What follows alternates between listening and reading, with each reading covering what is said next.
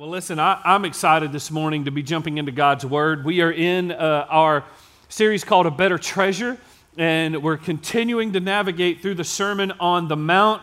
And really, what we've been walking through in Matthew chapter 6 and 7 is Jesus helping us see and shape our view of what it looks like when we treasure Him above everything else, when we don't allow anything to compete in our life with the treasure of Jesus Christ and the treasure of His kingdom. And He's showing us what happens in our life when we do that. When we put Him first, when we treasure Him. We looked at in the first week how it speaks to our possessions and our finances. And we don't lay up treasures on earth, we lay up treasures in heaven, because where our treasure is, our heart will be. So Jesus says, treasure me.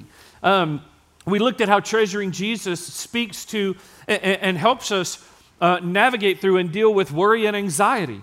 When Jesus says, do not be anxious, He said, but rather seek first the kingdom of God and His righteousness. In other words, treasure the kingdom, and then all these things will be added to you. We saw how treasuring Jesus speaks to how we judge one another, and how the citizens of God's kingdom are going to deal with the sin in their life before they help deal with the sin in someone else's. And then last week, we walked with Pastor Todd, and what we discovered, Jesus put a very simple message forward. It was simple, but it wasn't easy, and it was this. There are really two paths. There's two gates, a wide and a narrow. And there's two roads, an easy and a hard. And there are two groups of people, the many and the few. And there are two destinations, destruction and life. And Jesus said that for those who embrace me, who treasure me, who are embracing the narrow gate and the hard way, who are part of the few people, though they are part of the few, they are going to find life. And so this morning, we're going to continue in Matthew 7, and we're going to look and see how Jesus begins to address a new issue, and He's going to deal with the issue of false prophets. False prophets, kind of an interesting little section here in the Sermon on the Mount. And so we're going to talk a lot about false prophets this morning, so I want to kind of give us a working definition of what that means. What do I mean when I say false prophet? Here's kind of what I mean. It's this. A false prophet is one that claims to be from God, speaking on God's behalf, but whose teaching is contrary to God's word and the true message of Christ. That's a false prophet. Somebody who claims to be from God, who claims to be speaking on God's behalf, but whose teaching is contrary to God's word and contrary to the true message of Christ. And what Jesus is going to show us is that these false prophets may have the appearance of the kingdom, but they lack the substance of the kingdom. That's what He's going to be showing us this morning. And listen, this is incredibly important for us as God's people. It's incredibly important that we are able to discern those who are true and those who are false, those who are genuine and those who aren't, because often things look the part, right? They have the appearance, but they lack the substance. All right, so I was born in the mid-'70s, grew up a child of the '80s. Anybody else with me? All right, any other Flock of Seagull fans in here? Anyway, and so if you don't know who the Flock of Seagulls are, you're just not at the cool kids table. I don't know what to tell you. I mean, gosh. And so I grew up with this really kind of crazy decoration that almost every home had in the 80s, and some of you may still have, and if so, awesome, called plastic fruit. Anybody remember that? Did y'all have plastic fruit, some of you ladies, right out on the table, right? And listen, if you bought the good plastic fruit, it looked real, right? Am I the only person that picked up some plastic fruit and tried to eat it and then realized it was actually just packing peanuts, right? That's the way it felt, right? It had the appearance of being real, but it lacked the substance. Also, as a child of the 80s, we navigated through a very, very dark time where we had to wrestle with and overcome a product called New Coke. Anybody remember that? Anybody remember New Coke? Right? So I'm going to tell you a little something about New Coke. New Coke was in a Coke can. It said the word Coke right there on the side. When you poured it out, it looked like Coke. It even smelled like Coke. But the moment you drink it, your body said, that ain't Coke. That's a terrible product, and you should never drink that again. Right? It had the appearance. It lacked the substance. I've had a lot of friends through the years who have worked in the banking industry. We have some in our church who work in the banking industry, and I've always found it interesting. One of the most important skills a banker has, particularly a teller that handles a large amount of money, is the ability to tell real money from counterfeit.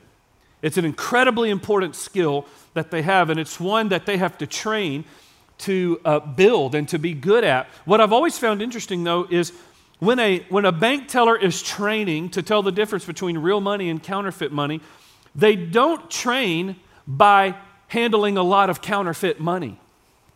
They train by handling a lot of real money. And they handle real money so often that the moment something that is not real hits their hand, they know it. Right? And I think what we're going to discover this morning is in that same way, our ability to know false prophets, to discern good fruit from bad fruit, true from false, is not going to come in spending our time trying to be familiar with every false teaching. It's going to come from drawing near to the one who is true. It's going to come from knowing Jesus more and more. So grab your Bible, look at Matthew chapter 7 with me. We're going to be primarily focus in verse 15 through 20, but I want to back up to the two verses we touched on last week, which is verse 13 and 14. I want to walk through those. I think they help give a little bit of context to where we're going to be today. So start with me in verse 13. Jesus says this. He says, "Enter by the narrow gate, for the gate is wide and the way is easy that leads to destruction. And those who enter by it are many. For the gate is narrow and the way is hard that leads to life, and those who find it are few. So beware of false prophets who come to you in sheep's clothing, but inwardly are ravenous wolves. You will recognize them by their fruits. Are grapes gathered from thorn bushes, or figs from thistles? So every healthy tree bears good fruit. But the diseased tree bears bad fruit, and a healthy tree cannot bear bad fruit, nor can a diseased tree bear good fruit. Every tree that does not bear good fruit is cut down and thrown into the fire. Thus you will recognize them by their fruits." Now, why do you think it is that immediately after Jesus says, "Enter by the narrow gate," he says, "Beware of false prophets"? Why do you think he immediately goes? Because it feels like a hard left turn. Because here we are now at the conclusion of the Sermon on the Mount. We're at the end of this epic sermon about life in the kingdom of God and what it means to walk with Jesus and to live our lives on mission with our heart being transformed by Christ and treasuring Him. And we're coming to the end, and Jesus is bringing us and his disciples and all those who were around to this moment of response and this moment of decision. And he's saying, there are two gates. There's a wide and a narrow, and there are two roads that people are on, an easy one and a hard one. And there's two groups of people. There's the many and there's the few, and there's two destinations. It is destruction and it is life. And I am imploring you to come and enter by the narrow gate. But listen, there are going to be false prophets among you. There are going to be those who dress up like a kingdom citizen, but are leading toward the wide gate of destruction. And Jesus says we have to beware. Beware. That's the first word he uses in Matthew 7:15 is beware. This is not the first time Jesus has used this word in the Sermon on the Mount. If you go back to Matthew chapter 6, verse 1, he uses the exact same word in the exact same way, except he says it this way: beware of practicing your righteousness before others in order to be seen by them. He uses that word there. In other words, here's what that word means. Pay attention. Be on high alert. Watch yourself. Be mindful of yourself. Jesus says in Matthew 6, pay attention. Be on high alert, be on guard that you don't practice your righteousness so that others see you doing it. He says, and in that same way, pay attention. Be on high alert. Look out for those who are false among you. He says in verse 15, beware of false prophets who come to you in sheep's clothing, but inwardly are ravenous wolves. Now, before we navigate through 16 through 20, there's some things we need to just take a hold of very quickly from this first verse and from this one verse in verse 15. So I want to put some things in front of you about false prophets that'll kind of help us as we go. Very quickly, it's this. False prophets are real. They are hard to spot. And they are dangerous. That's what we get from Matthew 7:15. False prophets are real. They are hard to spot and they are dangerous. Listen, false prophets are a reality. They are a reality. Jesus identifies right away that there are false prophets. There are going to be those who try and come among God's people to lead them away from God's truth. And this warning of false prophets is consistent throughout the Bible. Old Testament and New Testament. We see it in Deuteronomy. We see it in Isaiah 28, where he describes them. We see in Jeremiah 14 where he talks about them. Jesus continues to warn us about them in Matthew chapter 24, verse 5 and 11, where he says, there will be many false prophets that come in my name, and they will lead many people astray. We see the apostles engage a false prophet in Acts chapter 13, this Jewish magician by the name of Bar-Jesus. And then look at what 2 Peter says about them in 2 Peter chapter 2, verse 1. He says this, but false prophets also arose among the people, just as there will be false teachers among you who will secretly bring in destructive heresies, even denying the master who bought them, bringing upon themselves swift destruction, and many will follow their sensuality. And because of them, the way of truth will be blasphemed, and in their greed they will exploit you with false words. But their condemnation from long ago is not idle, and their destruction is not asleep. Do you see the shared words between Jesus and Peter? Jesus said they're going to come in among the sheep, and many are going to follow after them, but their end is destruction. This is a reality. False prophets are a reality. And here's the second thing. They are hard to spot. False prophets are hard to spot. All right? There's not a false prophet convention where everybody slaps on a name tag and says, hello, my name is Liar. They don't do that. I wish they did. I really do. I wish they wore name tags, but they don't, and that's what makes them dangerous, right? They come as wolves dressed as sheep. I like the false prophets who are easy to spot. I like the ones who teach something so obviously out of line with God's word, I'm able to go, nah, that dude's false, right? I like the ones who are doing things so contrary to the nature and character of God that I'm able to look at them and go, no, that's a false prophet right there. But it wasn't hard to figure out Jim Jones was a false prophet. Right? If you don't know who Jim Jones is, you can look that up. All of these guys who for the last 30, 40, 50 years have been predicting the end of time. Right? There have been a few of those. I read about a guy who predicted that the end of time was going to happen in 78, and it didn't happen. So then he predicted 83, and it didn't happen. And then he predicted 85, and it didn't happen. All right? So he had 3 swings, struck out. Now, that dude died pastoring a church. I'm like, did y'all not read his books where he said that 3 times the world? That's a false prophet, right? That is a false prophet. But listen, the Jim Joneses of the world, those end of time people who just think they got it all figured out, I don't worry about them. They don't worry me.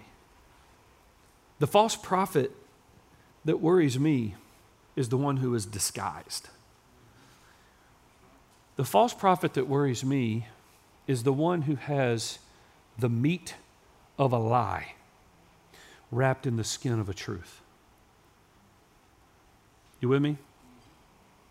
You have the meat of a lie, but they wrap it in the veil of a truth. That's the one that worries me. And Jesus says we have to beware because they are wolves in sheep's clothing. They are the most ravenous of animals, dressed up like the most harmless of animals. They will look the part. They will know how to play the part. They will wear the uniform of the kingdom. They will do things like use narrow gate language. Most false prophets today, you know what they know really well? The Bible. And they use it. And they use it out of context. And they misquote it. And they twist it for selfish gains. They know how to use narrow gate language because they want to convince you they are among the few on the hard road and headed toward life. D.A. Carson said this. He said, warnings against false prophets are based on the conviction that not all prophets are true, that truth can be violated, and that the gospel's enemies usually conceal their hostility and try to pass themselves off as fellow believers. They're hard to spot. So they're real, they're hard to spot. Here's the last thing. They are destructive. False prophets are destructive. Listen, when a wolf enters the sheep pen, he doesn't come in to make the sheep better, right? He doesn't come in to bring blessing, and he doesn't come in to tell them what a great job they're doing being sheep. He comes in to destroy. When I was growing up, we grew up out in the country, we had chickens, and every day it was my job or my brother's job, and we usually fought over who had to go do it, to go feed the chickens and get the eggs. And so I remember going down there one day, and our neighbor had a giant German Shepherd, and I was terrified of this dog. And one day I go down, and this German Shepherd has dug under the fence of our chicken coop, and he had killed every single chicken. And he had just killed the last one, and it was still in his mouth. He hadn't eaten any of them. He had killed every one of them. Now, I was little, and I thought it was a wolf, and so I ran back to the house, and I was like, Dad, there's a wolf. It killed the chickens. And my dad, you ever have your parents look at you and they're just disappointed in what just came out of your mouth? He was like, it just makes me, I literally ran and cried wolf. Legitimately ran and cried wolf. And my dad comes down there, sees it's the neighbor's German Shepherd. And listen, I don't know if all dogs go to heaven, but we gave that one a chance. We really did. And so we gave it an opportunity to at least find out what happens after, what's beyond this life for a dog. And so, but it had come into that pen and killed every single, brought absolute destruction. John chapter 10, verse 10, Jesus says, the thief, the liar, those who are false, they come in to steal and to kill and to destroy. It's why they come in. They are destructive and they are dangerous, listen, because they distract the kingdom citizen from the true kingdom purpose, and they dilute the kingdom message. And this culture is filled with false prophets who are diluting the true kingdom message. And we have to know it. We have to see it. We've got to be able to identify it so that we can run from it and cling to Jesus.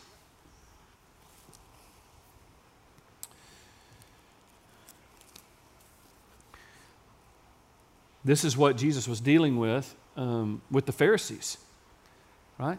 This is why time and time again through this sermon and through all of Jesus' teaching, he is pointing back to the Pharisees and going, don't do it like they do it. They are false prophets because they look the part, they know some Bible, but they have rejected the true gospel. That's why Jesus, the heart of this entire sermon is Matthew 5:20, where Jesus says, if you don't have a righteousness greater than theirs, you're not going to enter the kingdom. In other words, if you don't have something that they are missing, you're not getting into heaven because they are false. Jesus described them as whitewashed tombs. Freshly painted graves that look great on the outside, but are full of dead men's bones.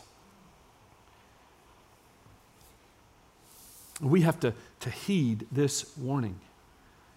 And listen, there are teachers and there are preachers in our culture who are preaching a version of the gospel and a form of Jesus, but they are rejecting the fullness of God's word and the fullness of Christ.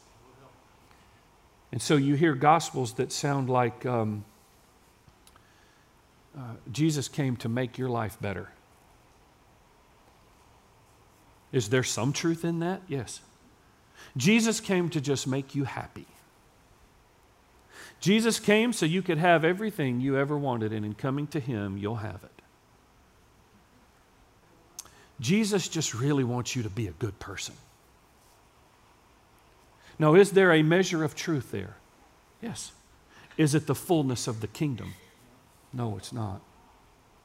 So what do we do? How do we spot the false prophet? How do we spot the wolf in sheep's clothing? And Jesus says we have to inspect the fruit. There's some inspection required here. Look at verse 16. You will recognize them by their fruits. Are grapes gathered from thorn bushes or figs from thistles? So every healthy tree bears good fruit, but the diseased tree bears bad fruit. A healthy tree cannot bear bad fruit. It's not possible. And a good tree, nor can a diseased tree bear good fruit. Every tree that does not bear fruit is cut down and thrown into the fire. Thus you will recognize them by their fruits. Did you see the bookend here? Jesus begins verse 16 and ends verse 20 with the exact same words. You will know them. You will recognize them by their fruits. Jesus is saying you will know them by what their life produces. That's how you'll know who is true and who is false. He's using a very simple image, a very simple picture here to help us understand a very profound truth, and that is this. The root that you cannot see determines the fruit you do see. And the fruit you do see exposes the root you don't see. So let's just hold on to this for a minute. The fruit you are producing in your life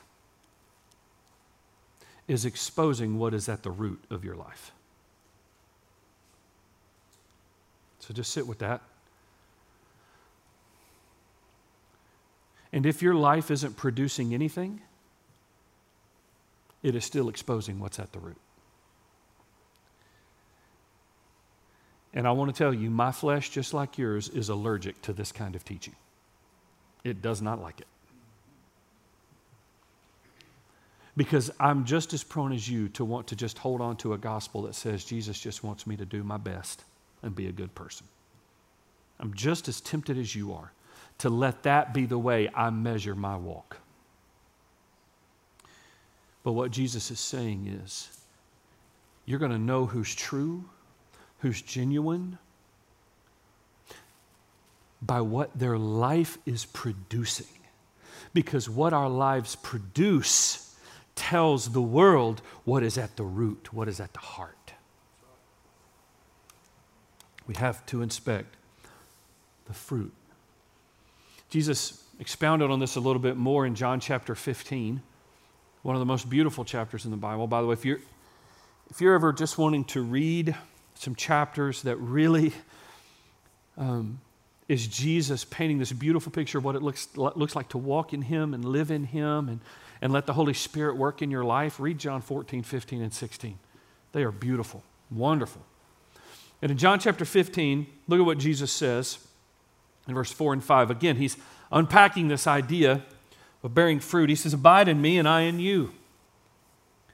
And as the branch cannot bear fruit by itself unless it abides in the vine, neither can you unless you abide in me. I am the vine, you are the branches, and whoever abides in me and I in him, he it is that bears much fruit. For apart from me, you don't bear anything. you can do nothing. Look at verse 8. And by this my Father is glorified, that you bear much fruit, and so what? Say that word. Prove to be my disciples. The proof of discipleship is evidenced in the fruit that glorifies God.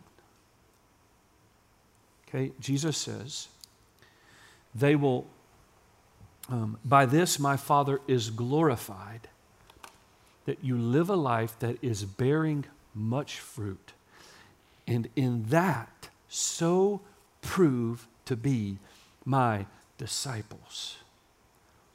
Now let's take that and flip it backwards for just a moment.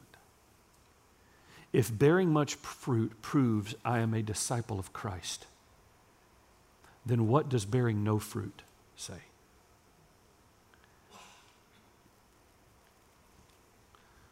I told you we're allergic to this.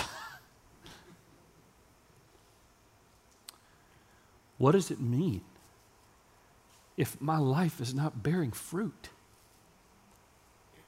Gospel fruit. Jesus says, when you abide in me and I in you, you will, not you might, you will bear much fruit. But when you aren't abiding, listen, you cannot reproduce what you aren't connected to. You cannot make over what you have not been made once. You cannot make again and reproduce out a gospel result and a gospel product if you haven't been born again into the gospel and if you aren't abiding in Christ.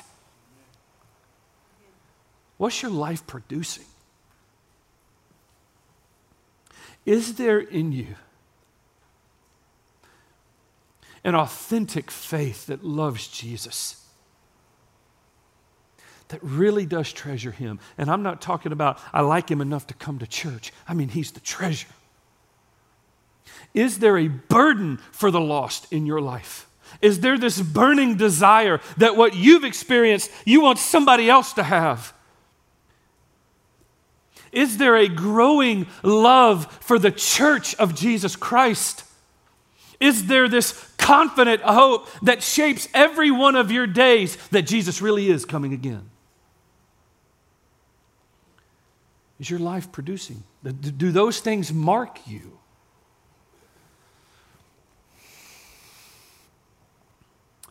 Let me ask another question.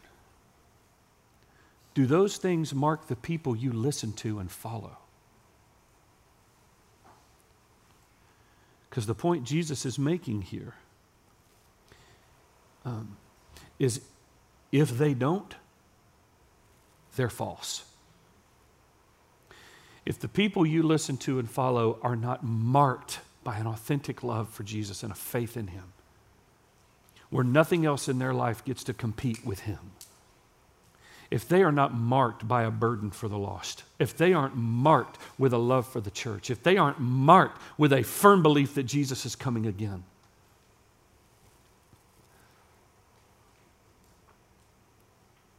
Jesus says we got to inspect the fruit. We have to be willing to examine their words and their works. Listen, that means we got to look at the teaching and their living. So I just want you to hear me for a moment.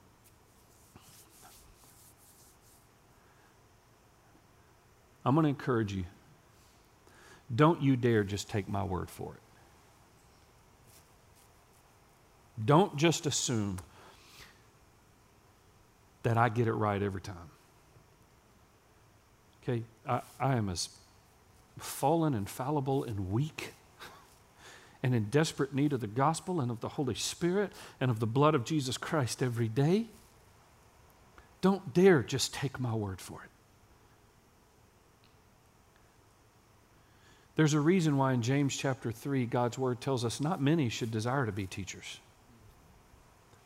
because there is a greater strictness in the judgment. Because a teacher has the ability to either lead people to God's glory or away from it. every time I get up here, it is not lost on me, and I do not forget that I will give an account. Yes, for how I led my family, how I loved my wife, how I raised my children, and for every word I said from this spot. That's only mildly horrifying, right? But what's the point?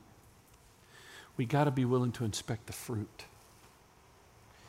And there doesn't need to be anyone that you invite into who you listen to shape your view of Jesus that is not walking with Him and doing the things they're teaching.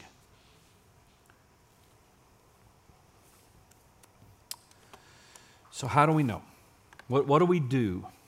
Right? Just like that, it's like the bank teller who spends so much time with real money. They know exactly how it feels that the moment something that isn't authentic touches the hand, they know it's fake. They know it. In that same very way, it is our nearness to Jesus, it is our intimacy with Jesus that positions us to know what is true and what is false. And here's why. Because the more we know Him and the more we experience Him, the more we know what is not Him. That's called discernment, by the way. It's called discernment. That's another one of them churchy words that sometimes I'm not sure we know what that means. Spiritual discernment is, yes, being able to distinguish right from wrong, but it's more than that. It's being able to distinguish the truth from a lie, what is genuine from what is inauthentic, right? What is primary from what is secondary. What is indispensable from what is indifferent. Spiritual discernment allows us to distinguish between what is good and what is better, and from what is better to what is best.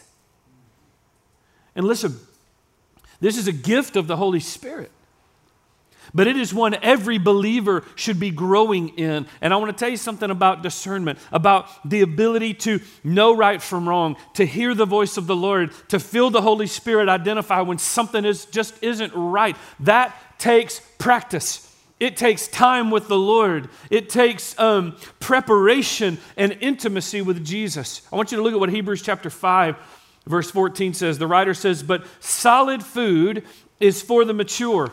Listen to this. "For those who have their powers of discernment," say the next word, "trained by constant practice to distinguish good from evil." It's a rhythm you keep. So how do we train in discernment? Because my fear is there are people in this room who really do love Jesus. You really do want to grow in the grace and knowledge of the Lord. You really are wanting to treasure Him in your life. But because we don't have spiritual discernment, we are allowing false prophets in to speak in. So, how do we do this? How do we grow in spiritual discernment? I'm going to give you 3 quick ways. Here's the first one. We walk by the Spirit. We walk by the Spirit. Now, what does that mean?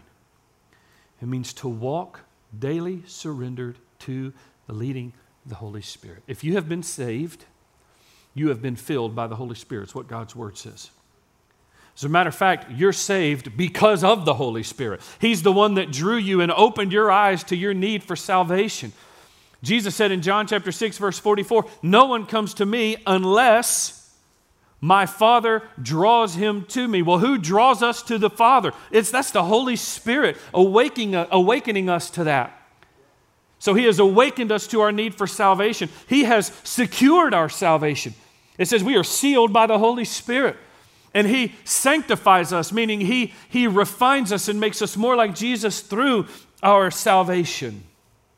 And Jesus said it is this Holy Spirit who is our helper. He is our guide. He is our teacher. And He is always leading us to truth. Why do I need that? Because my flesh wants to believe this is easy.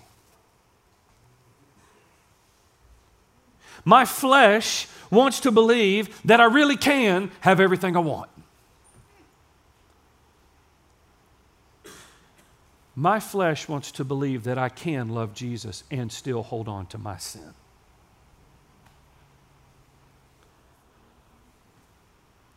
But Paul says in Galatians 5 that the flesh and the spirit wage war against one another.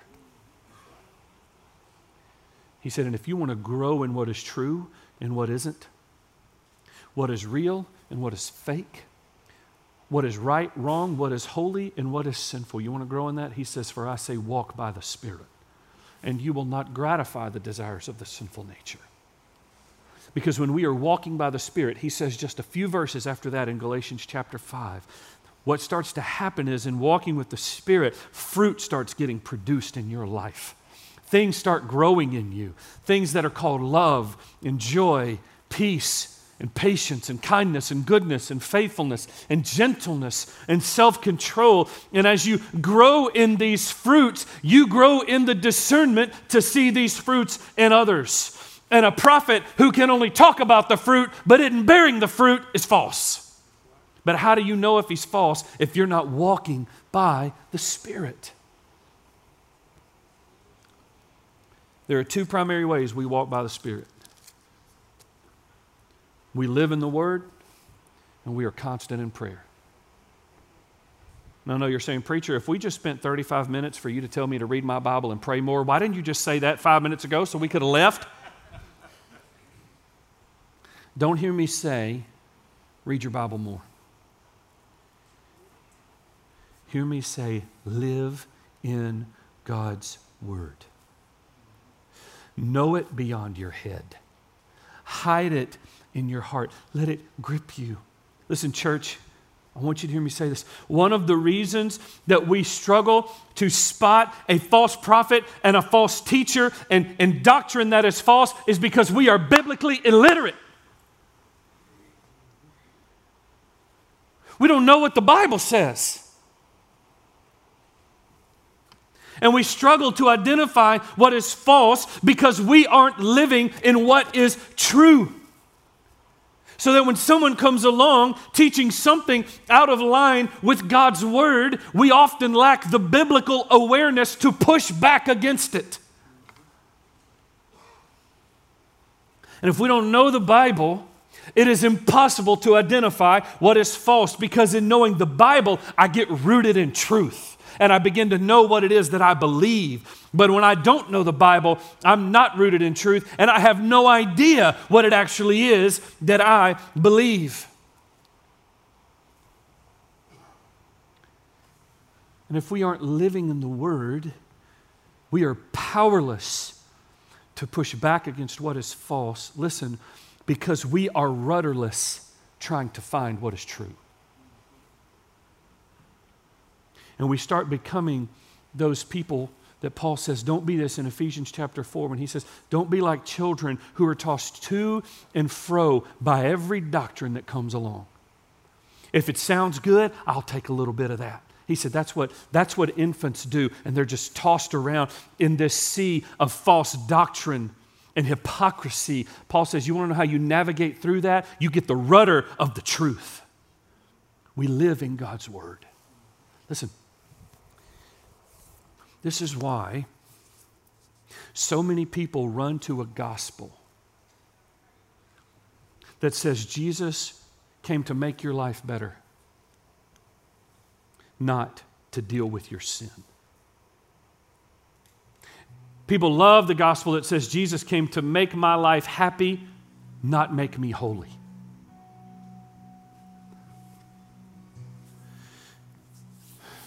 This is why people love churches that don't hold them accountable and leave the ones that do. This is why we have a culture that's gotten very comfortable with our politics and our social issues becoming our gospel, rather than letting the gospel inform our politics and inspire socially. It's either amen or ouch. I don't know where you are in that.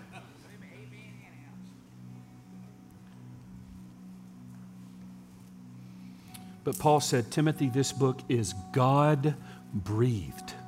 It is His breath of life for us. And it'll teach you, It'll correct you. It'll train you. It'll strengthen you. And it'll let you know what is true. Live in the Word. And we have to be constant in prayer.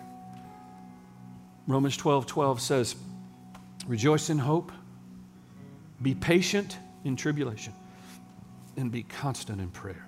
What does that mean? Does that mean pray every minute of every day? No, that's impossible. It means to persist in prayer, right? To persevere in prayer, to stay at it, to be devoted to it. Don't give up. Don't slack off. Be habitual in your praying. It is the opposite of random, occasional, sporadic praying. Jesus said it's the opposite of that. Be constant. Be steady. Be committed to it.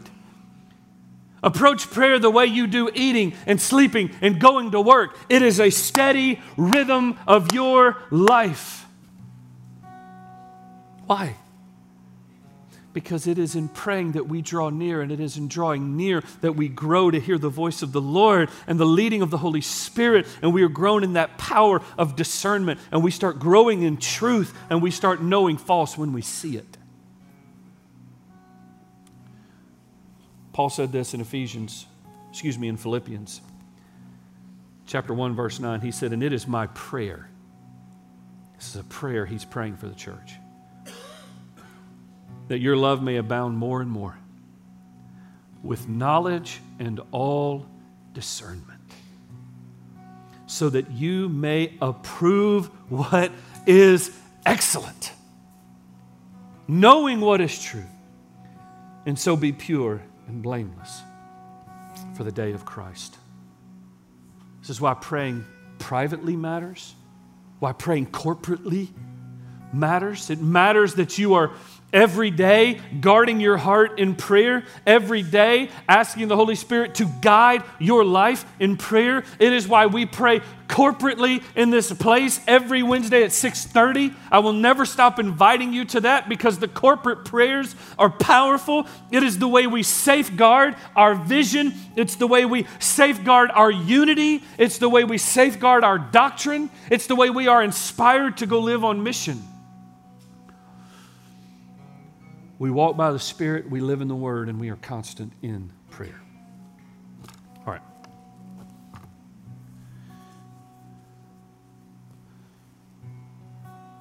What is your life producing?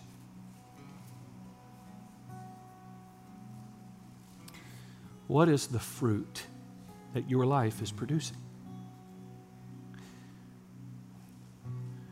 Because that fruit is exposing the root of your life. I want you to hear me this morning. If the honest evaluation of your life is, I don't produce gospel fruit. I try to be a good person, but there's nothing in me that wants to share the gospel with somebody. I don't have a burden for people that are lost. No, we don't want to say that, and we would never say that out loud. I'm asking you to inspect internally. Do you have a burden for the lost? Do you wage war against the sin in your life, or have you gotten comfortable with it? What's your life producing? Because it may very well be that you are not connected to the vine of Jesus Christ. And if that's the case, you need to be born again. You need to be made new by Jesus. You need to be made alive. And if your honest confession is, I know that I've been made new. I know that I belong to Jesus.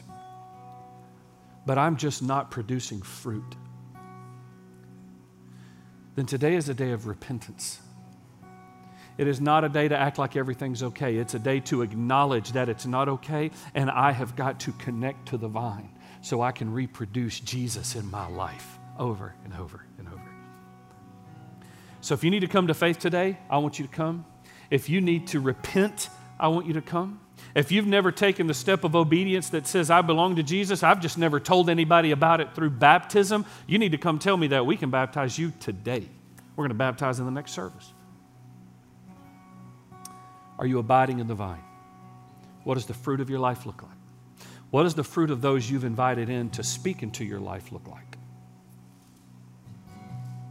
Let's lean into the Holy Spirit, to those that call to be discerning and that call to walk faithfully with Jesus. So stand with me, let's pray, and then we're going to respond for just a moment. Father, thank you for the power of your word. Thank you for loving us, and thank you for the truth, Father. And I pray, God, that this morning you would give us the courage. Lord God, it just takes so much courage to step out. But I pray you would give that. In Jesus' name, amen.